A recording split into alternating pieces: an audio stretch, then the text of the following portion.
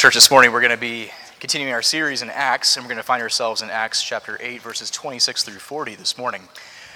But in the meantime, just as a way of an introduction, for those of you who have been to my house, which I believe is every single person here, maybe except for one at this point, you've probably seen a lot of the projects that I've been doing over the past few months.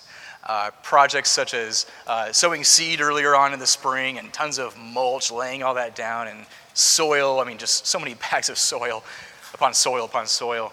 And yet we all know what happened this past Thursday. As I mentioned earlier, this torrential just downfall came. And if you happen to come over to my place later tonight for the community group, you'll see probably right away all the scattered soil and mulch just all over the yard. All that work, just washed away quite literally. Not 100% of it, of course, but a good amount of it was just carried along by gullies of water rushing downhill from one of the neighbors' houses at the top of the street all the way down through the several 6-7 yards right there in a row. The gully of water just washing everything right down the road. So much for those landscaping projects, right? Thankfully, I'm stubborn enough that I just got right back to work as soon as, Friday morning was upon us. Went right back to work, putting things back together again. But of course, it's in moments like these that we experience the frailty of our own human lives. The best laid plans that we can even muster up being so easily coming to nothing in a moment. And we know this from experience. All kinds of things on a week-by-week basis that we experience. Moments of brokenness and frailty, recognizing our own inability and ineptness at maintaining control in our own lives. For instance, we often in our own lives here find that our work doesn't fit so neatly into the whole 9-to-5 system of doing things. The cars that we often drive will often have problems. They tend to break down over time, and they tend to have issues. We ourselves begin to break down, and we also grow tired and faint, and we long for a figurative elixir or a cure-all or some kind of remedy in those moments to just go ahead and, in the blink of an eye, make everything right again. But the beauty of the scripture is that God, of course, doesn't promise us health and wealth and all these kinds of things right in the blink of an eye. Rather, God promises to be with us.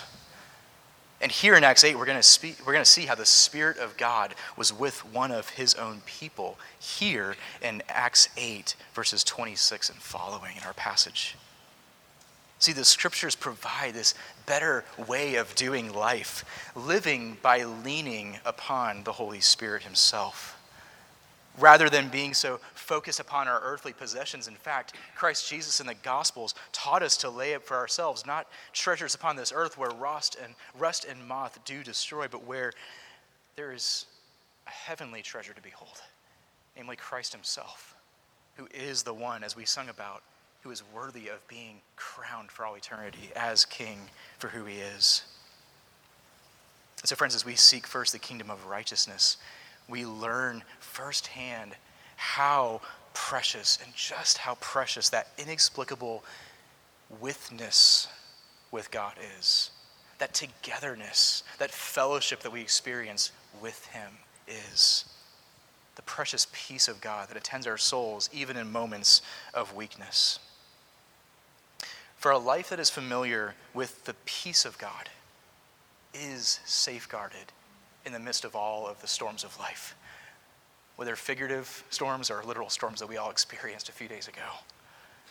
And if we know the peace of God that is provided to us in the gospel of Jesus, the same gospel that we've been dwelling upon already at this place in our worship time, we will be unable to be refrained from sharing it. We won't be able to contain it if we know the peace of God in Christ. Well, friends, such was the case of Philip here in Acts chapter 8, verses 26 through 40. This morning we will see how the Holy Spirit, through the peace that attended a man's soul, the peace that comes from the gospel, was then used, this man, Philip, as a mere instrument in proclaiming the marvelous mystery of the gospel of Christ and advancing the gospel to an unknown people. So let's go ahead and look at Acts 8, verses 26 through 40 here as we read of the Word of God.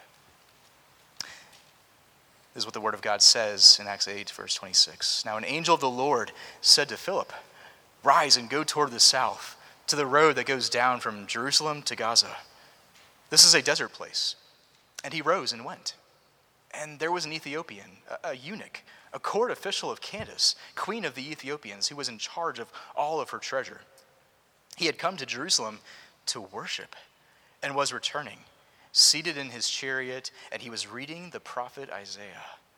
And the Spirit said to Philip, "Go over and join this chariot." So Philip ran to him and heard him reading Isaiah the prophet and asked, "Do you understand what you are reading?" And he said, "How can I, unless someone guides me?" And he invited Philip to come up and sit with him. Now the passage of the scripture that he was reading was this: "Like a sheep, he was led to the slaughter. And like a lamb before its shearer is silent, so he opens not his mouth. In his humiliation, justice was denied him. Who can describe his generation? For his life is taken away from the earth." And the eunuch said to Philip, "About whom, I ask you, does the prophet say this? About himself or about someone else?" Then Philip opened his mouth, and beginning with this scripture, he told him the good news about Jesus. And as they were going along the road, they came to some water, and the eunuch said, "See, here is water. What prevents me from being baptized?" And he commanded the chariot to stop. And they both went down into the water, Philip and the eunuch, and he baptized him. And when they came up out of the water, the Spirit of the Lord carried Philip away, and the eunuch saw him no more. And as he passed, and he went on his way rejoicing. But Philip himself found himself at Azotus. And as he passed through, he preached the gospel to all the towns until he came to Caesarea. This is the word of God. It is forever faithful and true, sufficient for all of our needs, and it leads us to Christ. So with that in mind, let's come before him in prayer. Lord Jesus, we thank you that as we have read your word, we have beheld the saving grace that is in your hands, saving grace that you stretch forth to a people who, apart from your kindness and sovereign care, would never belong to you. And so, Lord Jesus, as we continue to read of your word and contemplate upon it, meditate upon it here in this hour, would you use this time to strengthen us, to encourage us, to enliven our senses, and to see you as the glorious King over all, the matchless King who is worthy of all of our praise and adoration. May you be exalted, and may I simply get out of the way. And so we pray all this in Christ's holy name. Amen. Well, friends, as we look at this passage, something peculiar immediately stands out. I know it did to me, and it probably did to you as well. We see this moment where the Holy Spirit speaks audibly to one of the apostles, speaking to him words and directing him to go to a place that seemed totally confusing at first glance, both through the voice of an angel at first, but then through the voice of the Holy Spirit himself a little later on. Now, of course, we ourselves are not those who hear the audible voice of God the Holy Spirit today. And if anybody here, including myself, ever claimed to do that, I would encourage you to run as quickly as you can out of their presence, for they might be a little crazy. But here, that exact thing happened. Here, the Holy Spirit spoke audibly to one of Christ's apostles. But what is curious about this moment, when not only does the angel appear to Philip, but then even the Holy Spirit himself speaking to him audibly, then just tells him what to do and what to do in the moment even. Go up to that chariot. Go ahead, talk to that nobleman, the guy in all of his pomp and circumstance right before him. What is curious is that Philip immediately obeyed. It was just par for the course, or so it seemed. He doesn't seem to be shocked. I mean, he probably was for a brief moment, but it says that he ran quickly he just went ahead quickly and hopped up into the chariot. He quickly obeyed. So the question for us is, why wasn't Philip shocked in the first place? Well, ironically enough, really in God's own sovereign care for his people, Christ in John 16, well in advance of this experience that Philip saw before him, was forewarned, as it were, that the Spirit would work in such a way as he led the apostles in the advancing of the gospel. See, in John 16, Jesus comforted the weary hearts of his own disciples by telling them that the Spirit of truth would indeed come and guide them, meaning guide them personally in all the truth. The Spirit would not speak on his own authority, but whatever the Spirit would hear from the Father and the Son, he would speak. He would declare to the apostles the things that are to come. And furthermore, in the Spirit's speaking, he would glorify Christ. This is why Luke and the others who wrote the New Testament also knew to heed the voice of the Spirit, who, as they were moved, wrote down the revelation of God that we know of as the New Testament. And here in this moment, Philip himself heard the same Spirit speak to him and direct him in that moment to do something that seemed a bit outlandish at first glance. Now, what's interesting, though, is that as Philip heard the voice of the Spirit in Acts 8, he, again, was probably not as startled as we might think he would have been. For he heard the voice as being entirely familiar to him, a voice that reminded him of his Savior, Jesus, with whom he walked for 3+ years. That voice that he knew so well, like a child instinctively knows the voice of his own or her own father or mother, even from the womb. Philip knew the voice of the Spirit and immediately obeyed. For Philip apparently had treasured the words of Christ from John 16 and other places and hidden the word of God in his heart. And was in such a place, by God's grace, that he could be led by the Spirit. And that as the Spirit spoke, he was ready and willing to obey. Philip, in many ways, practiced here in the moment the truth of Psalm 25. Psalm 25, which tells us this, from the words of a believer to our loving Savior, "Make me to know your ways, O Lord.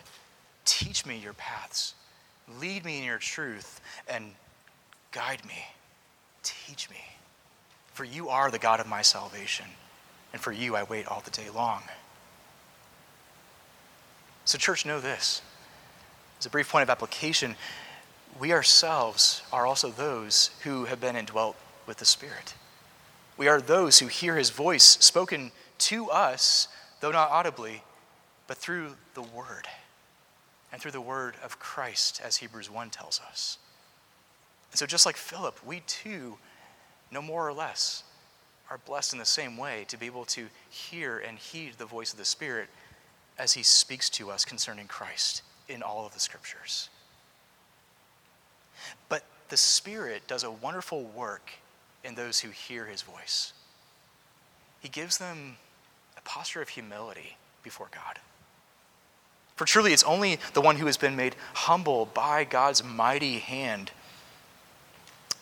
who is ready then and eager to answer responsively to his leading. And it's oftentimes those moments of weakness and feeling broken down, like I alluded to before, feeling disarrayed within our own selves, that we are then made humble to hear the voice of God in Scripture and obey responsively. Such was the case with Philip here. And if you look even throughout the book of Acts, we see that such was the case with all of the apostles at this point. See, earlier in Acts, they were being dispersed.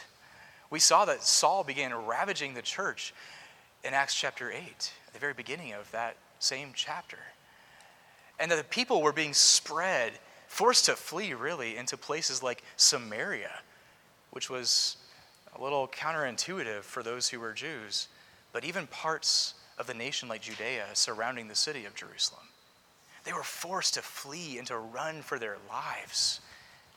And Philip eventually was one who also, as we read of in Acts 8 earlier, was also one who then also went up to Samaria. And it says in Acts 8 earlier that he began to evangelize the Samaritans, and that they received the word of Christ, and that many of them, men and women alike, were being baptized into the name of Christ in that time frame. And here, Philip had seen, at this point, through brokenness, through being downtrodden, through being made humbled, the mighty act of God before him in saving many men and women, the Samaritans and even the Judeans. And just as those Samaritans have been made ready to hear and receive the gospel of grace, so God, our God, was about to do something marvelous right before his own sight in saving even a nation, the Ethiopians, through one man eventually. And so when we read of this earlier on in verse 26 and following, that an angel of God appeared to Philip and told him to go down to the road between Jerusalem and Gaza, it says simply that he went. In other words, he obeyed. And when the Spirit of God himself instructed him later on in verse 29 to go over to that specific chariot where the most noble of all of the officers in that long train, that long procession, were just sitting there, and in all of their glory and majesty, he quickly obeyed and ran up to it. For he had already seen the marvelous works of God there in Samaria and in Jerusalem, and had heard of all these stories, and he was made ready again to see something else before his eyes. Here in this moment, just like the Spirit had prepared the hearts of the Samaritans before the gospel came to them through the apostles and the others, this Ethiopian eunuch had also been made ready by God's own hand. A man of great nobility had been sovereignly placed before Philip.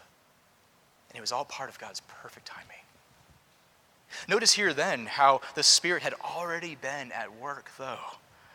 For of all the people who could have been traveling down the dirty road from Jerusalem to Gaza, from a major city to Gaza, which literally in Persian language means treasure or plenty, in between these two major cities, but on a dusty road of all places, Philip was led to meet this man of nobility. It was something that only God himself could have constructed and put into place.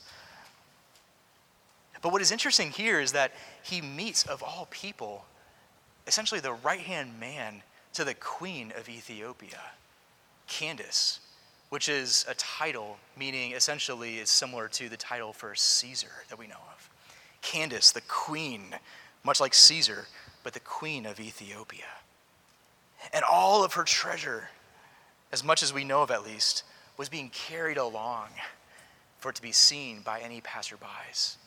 And essentially saying, don't mess with this, don't touch this. This is something of power and great wealth. But we read of here that this man was an Ethiopian, likely the Ethiopia in Africa, although there was another one that was much further away. And he himself was a court official of Candace. Again, the title of someone of highest power and esteem, and the one who reigned over her entire country. And this man, of all people, had been apparently placed in charge over all of her possessions. And this man, it says, curiously so, was a eunuch. Of course, we don't use that word that often, and so when we read of that, we think, okay, was this man was he unmarried, or was he, celibate, or did he choose to live that way? We just don't know exactly, because the word eunuch, even in that culture, was used to often describe someone who forsook their family and even chose to be loyal to someone else. In this case, the crown, Candace, the queen of Ethiopia. And so whether this man was actually truly a eunuch and unmarried or not, we don't fully know, although it is likely the case. But he himself was someone who was the most devoted and loyal person to the queen, who was in charge of her treasure, who chose to be loyal to her over choosing to be loyal to any other cause in life. And yet, in all of this, of all the people that could have been en route to Jerusalem earlier, was this man. What's interesting is that he carried with him all of his treasure, all of these wonderful earthly possessions, and yet he realized, as far as we can tell, that none of that did an ounce of good for his own soul. There was something deeper going on in the Spirit's leading that is inferred here in the fact that he came with everything that he owned to worship the one true God in Jerusalem, to seek him out where he may be found. And he apparently was rich enough to even have a copy of the scroll of Isaiah before him in his own hands. And he was educated enough to even be able to read it out loud and to meditate upon it. What is interesting to see here, though, is that he treasured the word of God, but there was a problem. He did not himself yet know the King of Majesty himself. See, he knew the word of God. He had the ability. He had all the education and power and wealth in the world.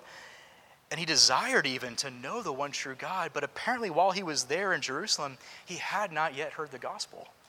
Probably because all of the people were being forced to flee and be away from Jerusalem at that point. And so he's returning from Jerusalem. And as he's reading Isaiah, the clearest picture in all of the Old Testament about Christ, he stumbles over the centerpiece, Christ himself. And he doesn't even know who it is talking about. Who is this man who would be humiliated, to whom justice would be denied him? He apparently in Jerusalem saw the types and the shadows there during the public ceremonies and worship, and yet missed what all the types and the shadows truly pointed to: Christ himself. Church, in our own lives, we often are around people who, though none of us truly seek after God in our own sinful dispositions, they are, however, people in our own lives who are wet in their own appetites for the gospel. They are people to whom the gospel can be and should be shared with. We don't know the spiritual estate of their own hearts. We don't know if God, in fact, will save those that we share the gospel with.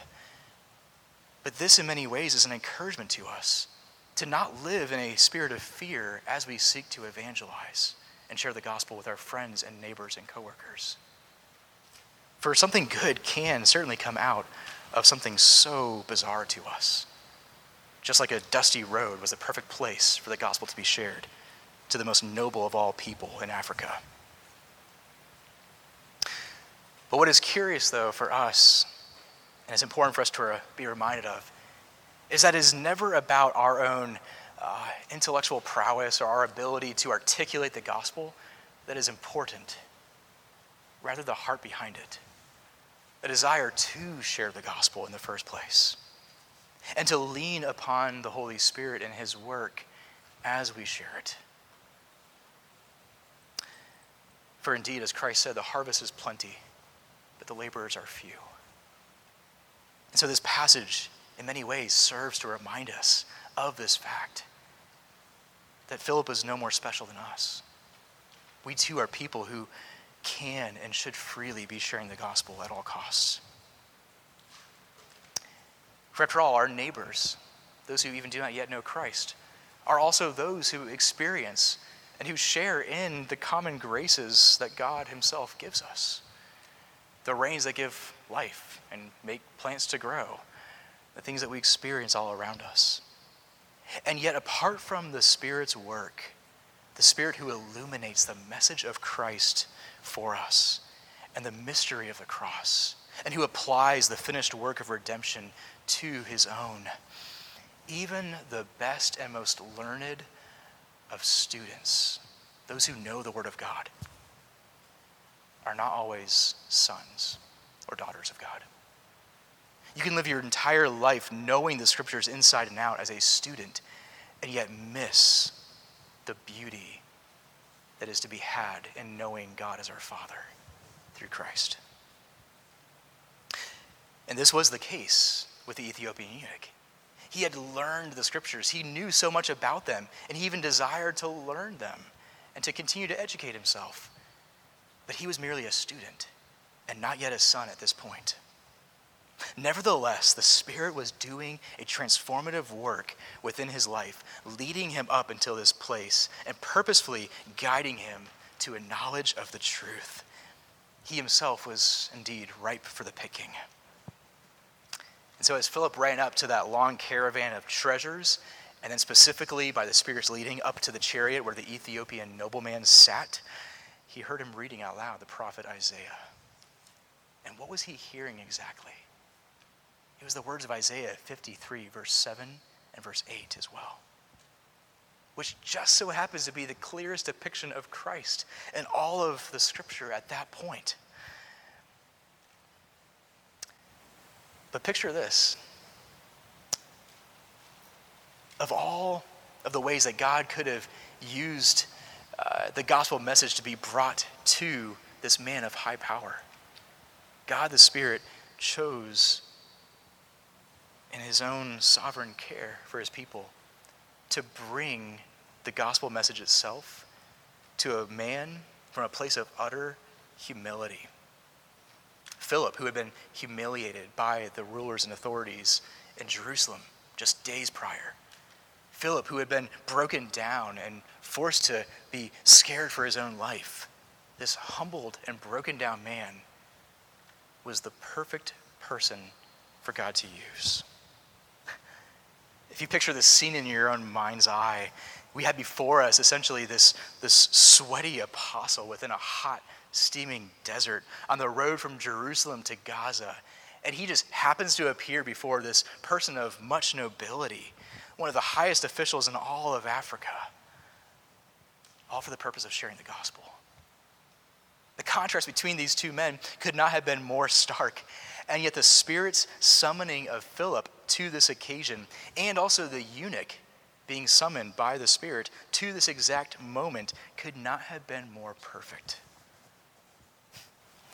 For the message of the cross is certainly more than powerful enough to marvel and even stun kings. Let's look back again at the narrative here in front of us. Philip asks him, "Do you understand what you are reading?" And he answers, "How can I unless someone guides me?" Philip was then personally invited up into the chariot, and he saw the eunuch there mesmerized with the words of Isaiah right in front of him. Now, he was likely reading the entire passage, Isaiah 52 and 53, regarding Christ and the suffering servant himself. Perhaps even other parts of Isaiah. We don't know for sure, but whatever the case was, he just happened to be in that one spot in Isaiah where the gospel was ready and able to make inroads into his life, where Christ Jesus himself was provided as the centerpiece. And what is so ironic about this moment, as this eunuch is reading from Isaiah, is that he was tripped up over this person who also was, in his own way, a different kind of eunuch, a different kind of unmarried man who was despised and who was rejected. Christ himself, who was the chief archetype of someone who was loyal, though, like this Ethiopian eunuch, to a cause of someone else. In this case, Christ to God the Father. Christ loyal to that covenant of redemption. And so he was interested in this passage. He probably saw some kind of interesting statement here that caught his eye, and he couldn't quite understand it. For everything seemed to rise and fall upon this one unnamed man here in Isaiah 53, verses 7 through 8. This one unnamed man who devoted himself to a cause, and even at the cost of his own life. This man who was led like a sheep to the slaughter, and who, like a lamb to be sheared, by his own master, was led in a willful and silent obedience for the good of another, to clothe and to provide covering and atonement, if you will, for the good of somebody else. This man that the eunuch was reading of in Isaiah 53 was a man who was denied justice in his state of humiliation. His generation even turned their backs upon him, and his life was taken away from the earth. But here is where we see the tide turn, if you will. We go from this moment of seeing how the Spirit summoned this entire occasion, summoned Philip and eunuch for this moment in time. But here now in verses 34 through 40, we begin to see now how the Spirit chose to provide quickening, how he gave life to a man who was undeserving. Now, before we look more deeply at this section, verses 34 through 40, I want to remind us of this beautiful truth concerning the gospel, that the Spirit himself is the only one who can give life. See, it was neither Philip's willingness to evangelize the eunuch here, nor his rhetorical ability in articulating the gospel message that saved the man. It wasn't his own ability. Rather, it was the life-giving work of the Spirit through the word of Christ being illuminated by him. And so here, we don't see the emphasis upon Philip himself. Even the exchange regarding what he actually explained between Philip to the eunuch and the dialogue that they had is not even mentioned in front of us. Rather, the emphasis is placed upon the Spirit's work, convicting this man of his own sin and of righteousness and of judgment for sin, but then providing life through the means of one living Savior, Jesus Christ. We know from John 6, in the words of Jesus himself, that as he spoke of this sovereign saving act of God, that the flesh is of no help at all, but the words that I, meaning Jesus' words, have spoken to you are spirit and life. And so it was by God's sovereign, yet entirely personal act that the Ethiopian eunuch then asked Philip, about whom does this prophet speak? About himself or about somebody else? See, the Spirit was the one who was stirring in his heart, deep within him, a desire, just as the Spirit always does, to know the truth. And sweeter still, the Spirit is the one who made Christ irresistibly known to this man in this hour. So what did Philip do here in this? He simply went along with the tide. See, Philip then opened his mouth. Again, not an emphasis upon the words flowing out of his mouth, but rather just the fact that he was a vessel, willing and ready to be used. And in that moment, he proclaimed Christ in view of this text. For all of Scripture is designed and truly primed and made ready always to accentuate our need of the living Savior. The only Savior whose obedience of the law of God could ever triumph over our disobedience of it. The only Savior who could and did not only suffer the penalty for our sin, but who would and did suffer willingly for our benefit. Again, like that lamb whose wool was purposed to clothe and care for another, not his own.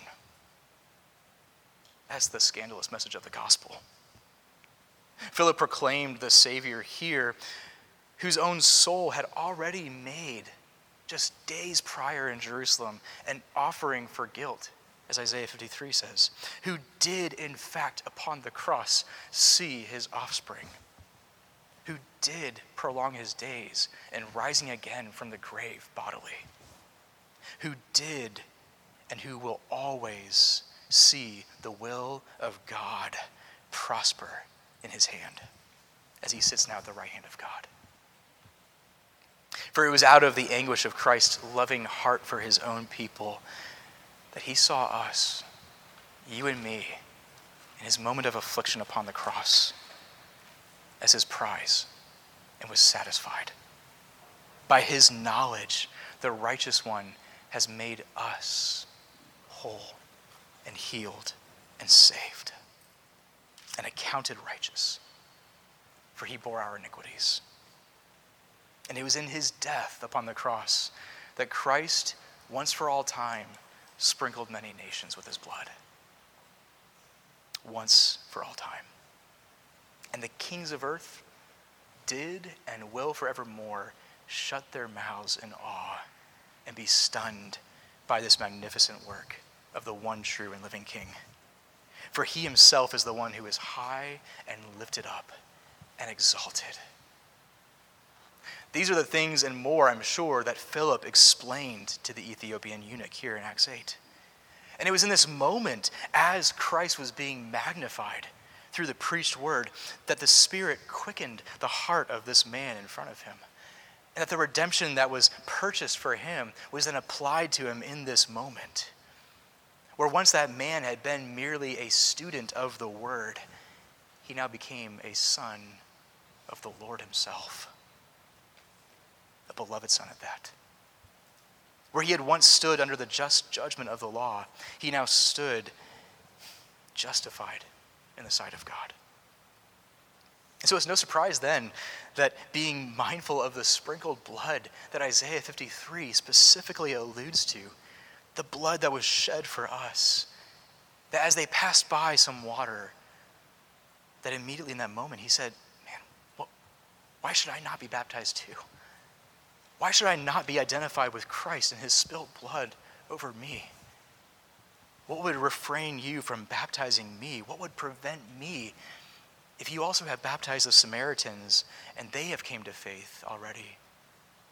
What would prevent me from doing the same and so identifying with this living Savior? For he too, this Ethiopian eunuch, had been found by the one who saved his soul and whose blood has been shed for his sake as well. How could he not then identify with Christ in baptism? And so both Philip and the eunuch stepped into the water along the way, and the man was baptized. But as they withdrew away from the water, the Spirit miraculously carried Philip then onto his next mission. Sounds like a little Star Trek-ism right there, beam me up, Scotty. But whatever it was, whether he was actually relocated through some kind of miraculous act or led along swiftly, whatever the case, Philip then found himself on his next mission in Azotus. Azotus, which was also a city that had long stood against the people of God. Azotus, which came from the sons of Anak, who opposed the nation of Israel from the time of Joshua until who knows how long. Even they, though, would eventually hear the gospel. And so Philip was there in another godless society, preaching the gospel and returning all the way up, as our text says, to Caesarea, preaching the gospel faithfully. And the eunuch himself went along his own way, rejoicing and filled with peace that comes from the Holy Spirit. The peace that Christ himself provides us. That might end right before us, our own narrative. But church, if we were to leave the text here as it is and just walk away from it, we may find it only to be amusing at best. We may find it to be an interesting story about how the Lord brought Philip to this eunuch, two people that didn't belong together in the same crowd of people, and how the gospel was then shared and how they then went on their own separate ways. You might be tempted to see it as that and nothing more. But there is a marvelous and wonderful truth right before us here, right in front of our eyes in the text. Because here we see how the Lord purposefully chose to include this story of a man's salvation in Scripture, within the Word of God. Why then is this story, this narrative of one man being saved, so significant? Well, for starters, it's the first time that we see a nobleman come to faith in Christ in the book of Acts. We'll see more later on down the road, but here it is such a marvelous wonder that even this man of highest authority and prestige and honor and all the treasures of the known world, there in Ethiopia at least, would still choose to submit to the kingship of Christ.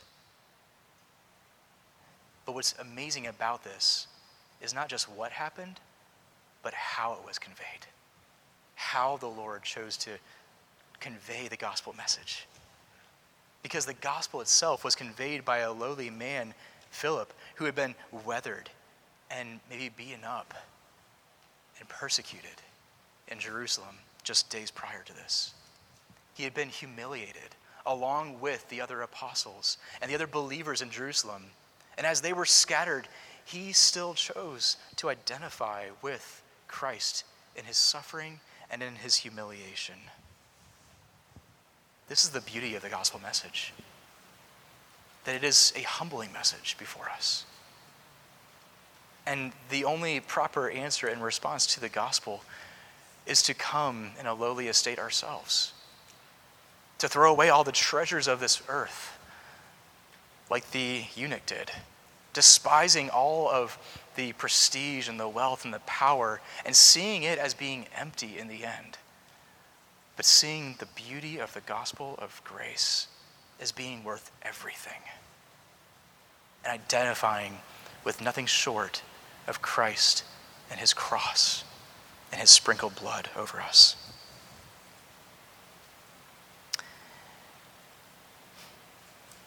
Well, friends, when we look at this intrinsic beauty of the gospel, we learn not only that these early believers gave up everything for the cause of Christ, but it also is something that compels us to live in light of the Spirit's attendance to us.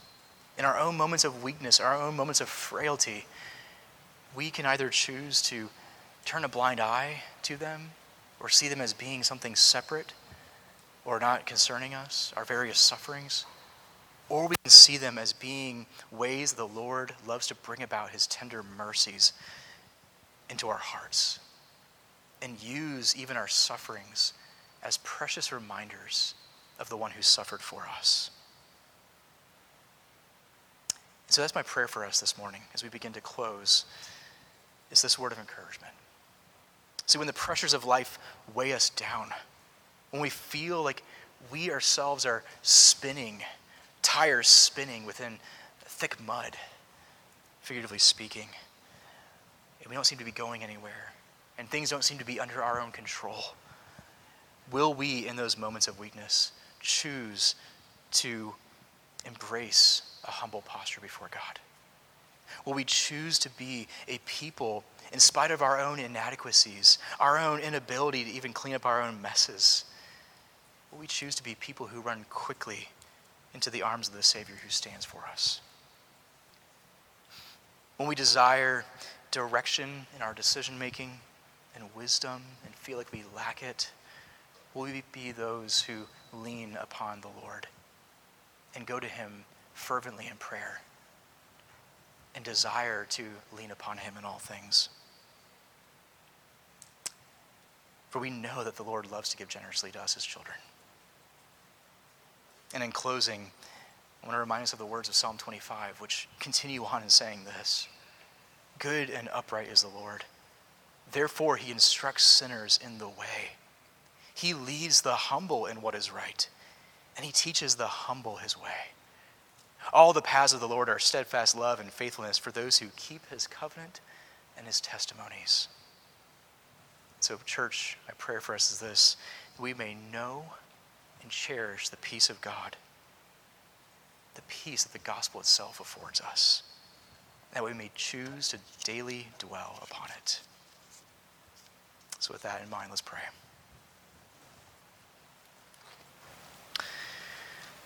Lord Jesus, we thank you that we ourselves are unworthy, that we ourselves feel broken down at times, and feel as if we cannot be used of you. We feel like we just see things break around us. We were reminded of our own weaknesses and our frailties, even as we experienced a literal flash flood that came in and destroyed so many things around us and flooded our own town even just a few short days ago. And it's in moments like these that we're reminded of our need to lean upon you, to see things through your eyes, O God. For Lord, you love to lead the humble in what is right and lead the humble in your way. So Lord Jesus, would you humble us, make us to be a church that is unified in our identity as Christ followers, but those who are humble Christ followers as well, who do not walk with proud hearts, but rather walk with a spirit of gentleness and meekness before others. And so in our afflictions and feeling broken down and things that we experience around us, may you use these things and leverage them for your glory, so that the gospel itself will be seen through broken and empty vessels like us, and that you be magnified, O Jesus, here in our town of Culpeper and beyond. And so we ask all this in your holy and majestic name. Amen.